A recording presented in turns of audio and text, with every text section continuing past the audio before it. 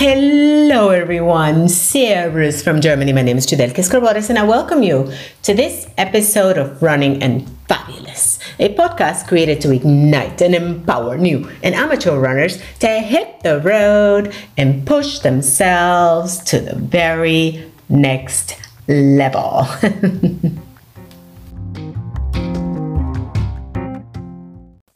Hello there, my fabulous listeners, and happy Mother's Day to all of you fabulous mothers out there. I hope you are getting spoiled today. I know I am. My kids are not allowing me in the kitchen, and I'm just kind of waiting out here for breakfast to be done. It's awesome. Awesome Mother's Day. I decided to be lazy bum today, and I'm not running at all. So it's a very rainy and cold day today in Germany, but that is all right. It's the perfect day to just settle in, cuddle, and enjoy just being at home with the kids. So I hope that you are having a fabulous, fabulous Mother's Day. If you are a mother or a mother-to-be, we all have the potential. So, my dear friends, I want to come in today to talk to you about shiny objects. See, the other day, I had a friend of mine tell me a story about how somebody that he knows actually received a package. So he received a package, and the package was for his son. And so he calls the son and says, "Hey, I'm coming over to bring you the package." And next thing you know, my friend and this gentleman's son are standing in front of the house, waiting for the dad to come out and bring the package. And when they notice a car coming down the block. Now this is like they live in a place where they live right basically next door, but there is like a lot of space in between. So there's like about 150 meters and basically a walkable distance. Yeah.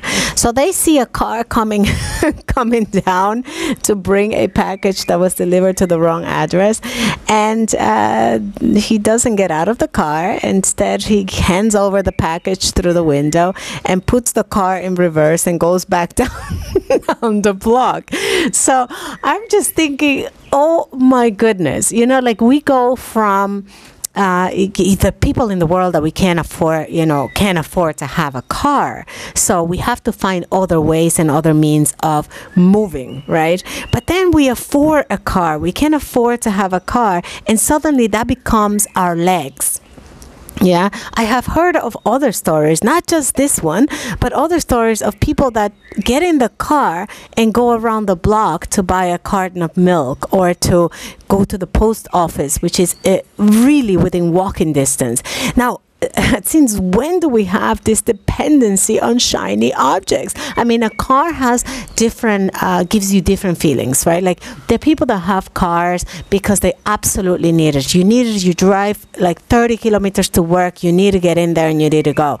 And there are people that have cars because it represents like some status, right? Like you've graduated, right? You've graduated from not having money to buy a car to getting your first car, and it's like awesome. Now you feel this leather smell or new smell in the car, so you want to get in there. It makes you happy. You want to drive your car. It's shiny, it moves, and it's smooth, and it's just awesome, right? So you find every opportunity to get in your car and go drive it. And then you like maybe have the ability to buy even more shinier objects. So you get onto the really, luxury autos. And then that makes you even more happy to get in your car and to go drive that car everywhere you go. So like, what is it that prompts you to get in your car and drive it to go do something that you can do on foot? Yeah? What is it?